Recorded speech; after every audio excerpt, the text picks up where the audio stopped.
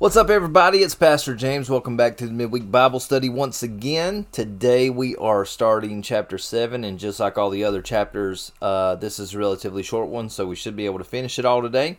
Also, today's chapter is very much tied to chapter 6, which a lot of these chapters in 2 Corinthians have been. And I don't know if a run-on chapter is the correct term, but chapter 6 is definitely running on over into chapter 7 in the first 4 verses. So this chapter could be read as a standalone. So if you just picked up chapter 7 and started reading it, you could get away with reading this one as a standalone and kind of get the gist of everything. But to really understand what Paul is saying and really get the whole comprehensive understanding of what he's writing, you really do need the end of chapter 6 in order to understand what he's talking about at the beginning of chapter 7 and even some other places in chapter 7. So let's talk about chapter 6 before we jump into this so we can understand what we're reading today. So at the end of chapter 6, Paul is talking about how we are the temples of the living God, and he explains how we or our bodies are the things that house the Holy Spirit, and that's a wonderful concept that we greatly benefit from. And if you remember, if you've listened to this, how in the last 3 verses of chapter 6, Paul references multiple Old Testament verses to compile the final 3 verses of last week's chapter to affirm his claims that we are the temples and that God has promised to dwell among us in the form of his Holy Spirit if we dedicate ourselves to God, just as the temple was the house of the Spirit of God once it was dedicated to God in the Old Testament. So let's read verses 1 through 4, and we'll get started. So this is 2 Corinthians chapter 7, verses 1 through 4. Let's read it together. Because we have these promises, dear friends, let us cleanse ourselves from everything that can defile our body or spirit, and let us work toward complete holiness because we fear God. Please open your hearts to us. We have not done wrong to anyone, nor led anyone astray, nor taken advantage of anyone. I'm not saying this is to condemn you. I said before that you are in our hearts, and we live or die together with you. I have the highest confidence in you, and I take great pride in you. You have greatly encouraged me, and made me happy despite all of our troubles. Okay, so it's just kind of my opinion that in verse 1, they probably should have just taken verse 1 and definitely left it in chapter 6. I just think it fits more perfectly with chapter 6. It's riding on the coattail of what Paul was talking about with the promise of God dwelling with us if we set ourselves apart. It's talking about salvation and this precious gift from God. And to understand that that Paul is continuing to talk about our need to separate from the world or to set ourselves apart from the world. And the separation from the world is a direct indication of holiness being made possible for us. Now, without separation, we cannot experience holiness. And that's really important for us to understand today. Without separation from the world, without separation of sin, we cannot draw closer to God.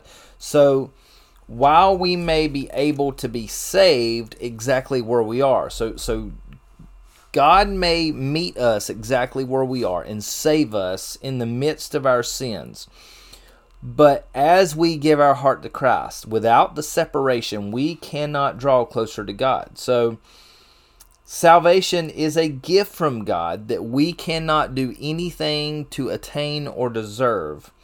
However, holiness very much seems to be something that we have to put forth the conscious effort to receive from the Lord. So holiness is not something that we can make for ourselves or receive in any way. You can't work towards that, but Scripture seems to reference the concept that there has to be an effort on our part to prepare ourselves to become holy once we have given our lives to Christ. Now notice that I said you have to receive holiness because holiness is still a gift, but we can't attain it on our own. Now, I'm going to read to you this passage, and I'm going to read it from the New International Version because I like the way the New International Version words it better than the NLT. I love the NLT. I use it 99% of the time, but I just think the NIV does this one better justice in the way that it's worded. So, in 2 Corinthians chapter 5, verse 21, this was just a couple weeks ago, it said, God made him, talking about Jesus, who had no sin, to be sin for us, so that in him we might become the righteousness of God. So I think it's important when you talk about holiness and righteousness that we cannot be righteous on our own, and God would never ask us to be righteous on our own, but rather he wants us to become his righteousness, that he wants us to be like him. As believers in Christ, we are called to be like Christ. As children of God, we're called to bear the image of God. And the only way we can truly be like someone, now think about this, the only way we can really be like someone is to be around them in order to truly mimic who they are. We have to spend time with them. Now, if you want to be the righteousness of God, then you have to draw close to God and spend time with him. But the only way that you can draw close to God is to separate yourself from the world in order to make room for God to move in and to have access to God. So just understanding that the world is sinful and God can have nothing to do with sin. And this is why Jesus said in Matthew chapter 6, verse 33, but seek first his kingdom and his righteousness, and all these things will be given to you as well.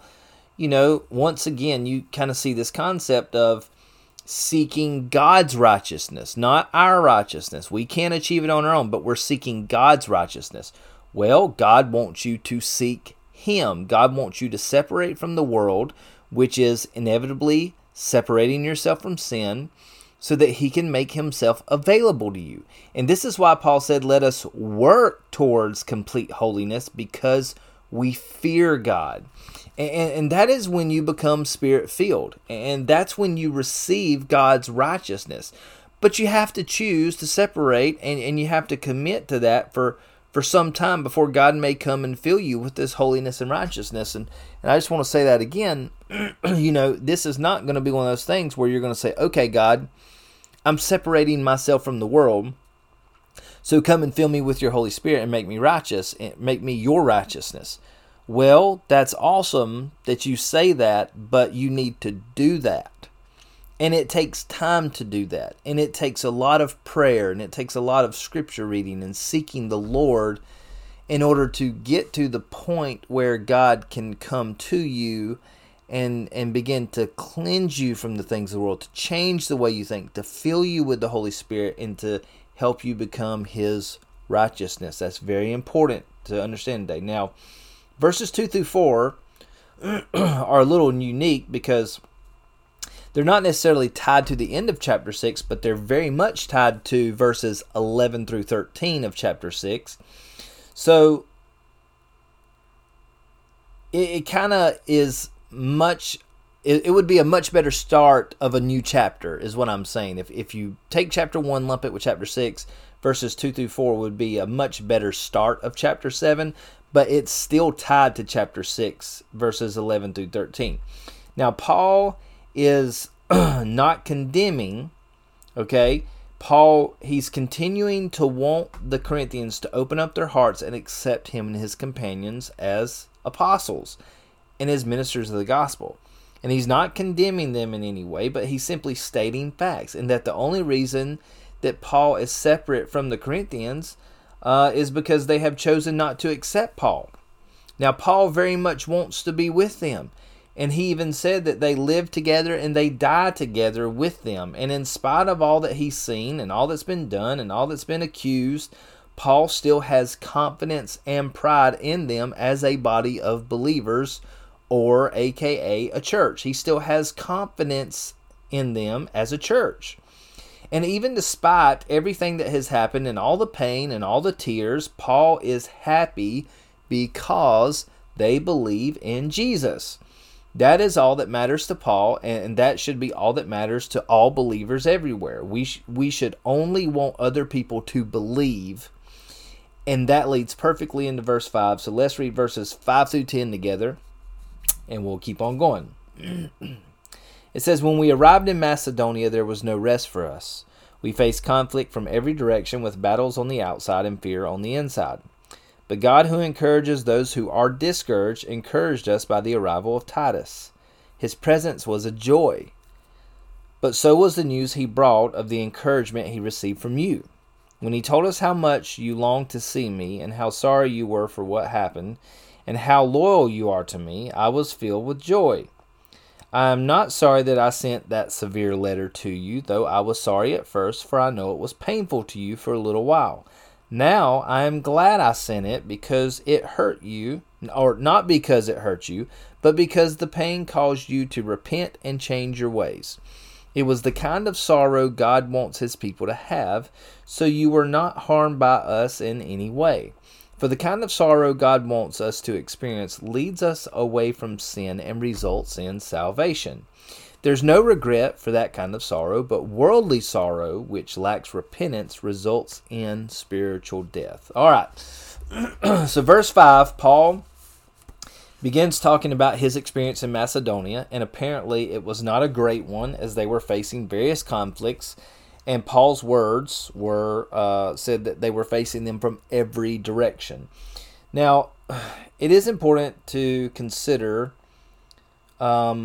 reality whenever we're reading Scripture. And so a lot of times when we read, we just assume a lot of stuff. So I know for me, for years, you just assume that Paul is this kind of juggernaut of a missionary, like this force to be reckoned with, this guy who everywhere he goes, there are converts and churches are being started and disciples are being established and amazing things done through the power of the Holy Spirit.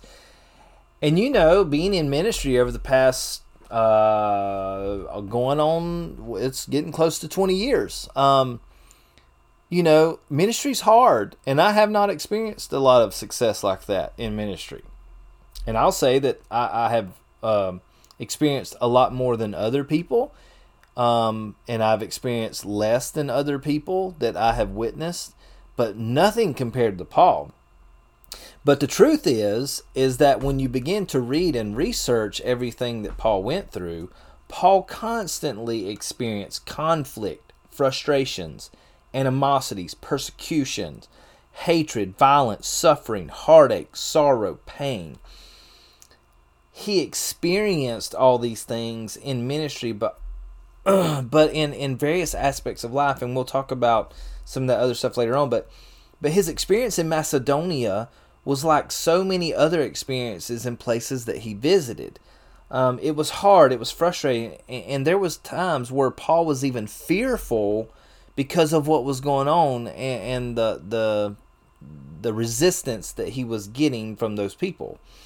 So if you remember back in 2 Corinthians chapter 1 verse 3, when Paul talked about God being the God of all comfort, well, even in this moment, God knew exactly what Paul needed to overcome the hardship he was experiencing in Macedonia. And God knew exactly what comfort to give Paul because he is the God of all comfort. So Titus shows up just at the right time to give Paul the news of the repentance of the Corinthian church. And this is huge because Paul's life hinges on people believing in Christ and continuing on in their walk with Christ to finish the race strongly with the purpose of winning, with the purpose of having eternal life. And to find out that the Corinthians had repented and mourned for what happened was an amazing victory, not only in Paul's life, but it was an amazing victory for the kingdom of God in general. And this news filled Paul with joy. He was ecstatic to hear that the Corinthians actually wanted to see him after the terrible encounter that he had had with them just a short time earlier. And we forget a lot of times that Paul is just as human as you and I, that he's flesh and blood. He has feelings and emotions. He's mental and physical and spiritual just as we are. And he hurt and he felt things and he got frustrated and he lost confidence and I know how easy it is to doubt the calling that God's put in your life. And I say that because I've experienced that. And, I know what it's like to struggle with whether or not, you feel like you can accomplish this or God can use you to do certain things and not having that confidence. And I've never experienced the frustrations or the hurt or pain or suffering that Paul endured. So I can only imagine the questions and doubts that were running through his mind after his experience with the Corinthians. And then he hasn't heard from Titus, and he's worried about Titus, and so he goes to Macedonia. And now in Macedonia, there's all this turmoil, and they're afraid, they're fearful, and I bet Paul was just like, God, what are we doing this for? What is going on? Why is this so hard? Surely you're going to help us with this. What's going on? And at just the right time, the God of comfort sends the exact comfort that Paul needs, and Titus shows up with good news. So in verse 8, we begin to get a little more insight into this third letter that we've talked about a lot, that we don't have access to. Like, we don't know what the third letter said, but Paul talks about how the letter was severe, and he didn't regret sending it. And at first he was sorry because he knew it was painful, but now he's extremely glad that he sent it because it has brought about repentance and the people have changed their ways. And the sorrow from this letter, who experienced it is a godly sorrow. It's not a sorrow that has hurt people permanently or brought worldly hurt, but it's a sorrow that has led people away from sin. It's a sorrow that results in salvation. And I always love bringing attention to this because, for our denomination, this is kind of one of those things that we believe in, but I know a lot of people have been taught otherwise. And I feel like the majority, like when you go looking at Scripture and finding Scripture that affirms this, there's a lot more passages that affirm this understanding of salvation is not something that is just this one-time event in the past and now we all have eternal life. But when you begin to read the New Testament, there's so many passages of Scripture that refers to salvation being a continuous work of God's grace in our lives that should be taking place every day. And Paul has consistently referred to salvation as being a present tense thing of being continuously happening, even saying today is the day of salvation from chapter 6 last week. So Paul has constantly referred to the church in Corinth as brothers and sisters in Christ. So he affirms that they have been saved, but he is still saying that God is pleased, and that they have experienced godly sorrow and repentance, and that though that sorrow and repentance is what leads us. Okay, so he's including himself and the Corinthians in the same boat. He says it leads us from sin and into salvation. So salvation is not something that we experience in the past. Salvation is something that we experience daily. Like God and Jesus Christ, they are saving us daily from the sinful world, from our desires, from our temptations, and sometimes frustrations, and maybe the desire to give up and to walk away from the faith, or just give in to sin at any moment, or whatever it may be. That God is continually saving us from these things, and He has the ability to save us and deliver us from these things constantly. So I think that's really important to understand. There's a difference between godly sorrow and worldly sorrow. Paul talks about that. Worldly sorrow lacks repentance and leads to death, spiritual death. But godly sorrow leads to repentance and away from sin, and it leads to eternal life. It leads us into salvation, which is very important. All right, let's read verses 11 through 16 and finish this chapter up. Just see what this godly sorrow produced in you. Such earnestness, such concern to clear yourselves, such indignation, such alarm, such longing to see me, such zeal, and such a readiness to punish wrong. You have showed that you have done everything necessary to make things right. My purpose then was not to write about who did the wrong or who was wronged. I wrote to you so that in the sight of God you could see for yourselves how loyal you are to us. We have been greatly encouraged by this. In addition to our own encouragement, we were especially delighted to see how happy Titus was about the way all of you welcomed him and set his mind at ease. I had told him how proud I was of you, and you didn't disappoint me. I have always told you the truth, and now my boasting to Titus has also proved true. Now he cares for you more than ever when he remembers the way all of you obeyed him and welcomed him with such fear and deep respect. I'm very happy now because I have complete confidence in you. All right.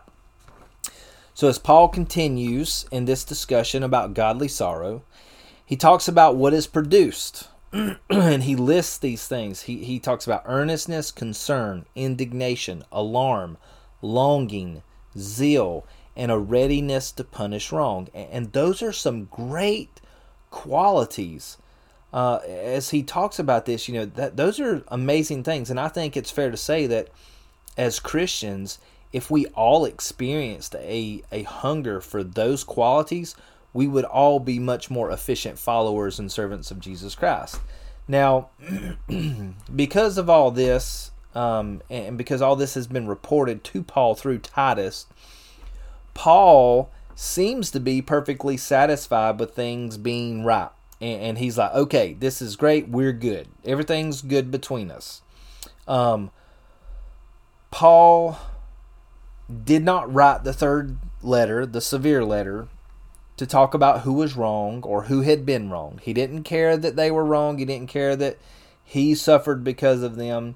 The purpose of the letter was to see who was loyal to God, who was still loyal to the true teaching of the gospel, which also meant who was loyal to Paul and his companions who were apostles of Jesus Christ. And it seems that Paul is incredibly encouraged and is full of faith that the people of Corinth are putting their trust and faith in the Lord, ready to receive Paul back in as an apostle. And what's cool is that Titus was extremely encouraged too, because he didn't know what kind of storm he was walking into when he went to go visit the Corinthians. But when he got there, everything that Paul had said to him about the Corinthians was true. Paul had talked them up. He complimented them.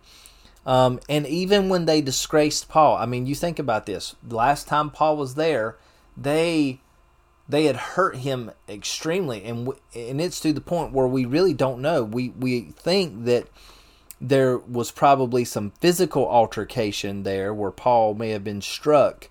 But he was definitely embarrassed and mistreated.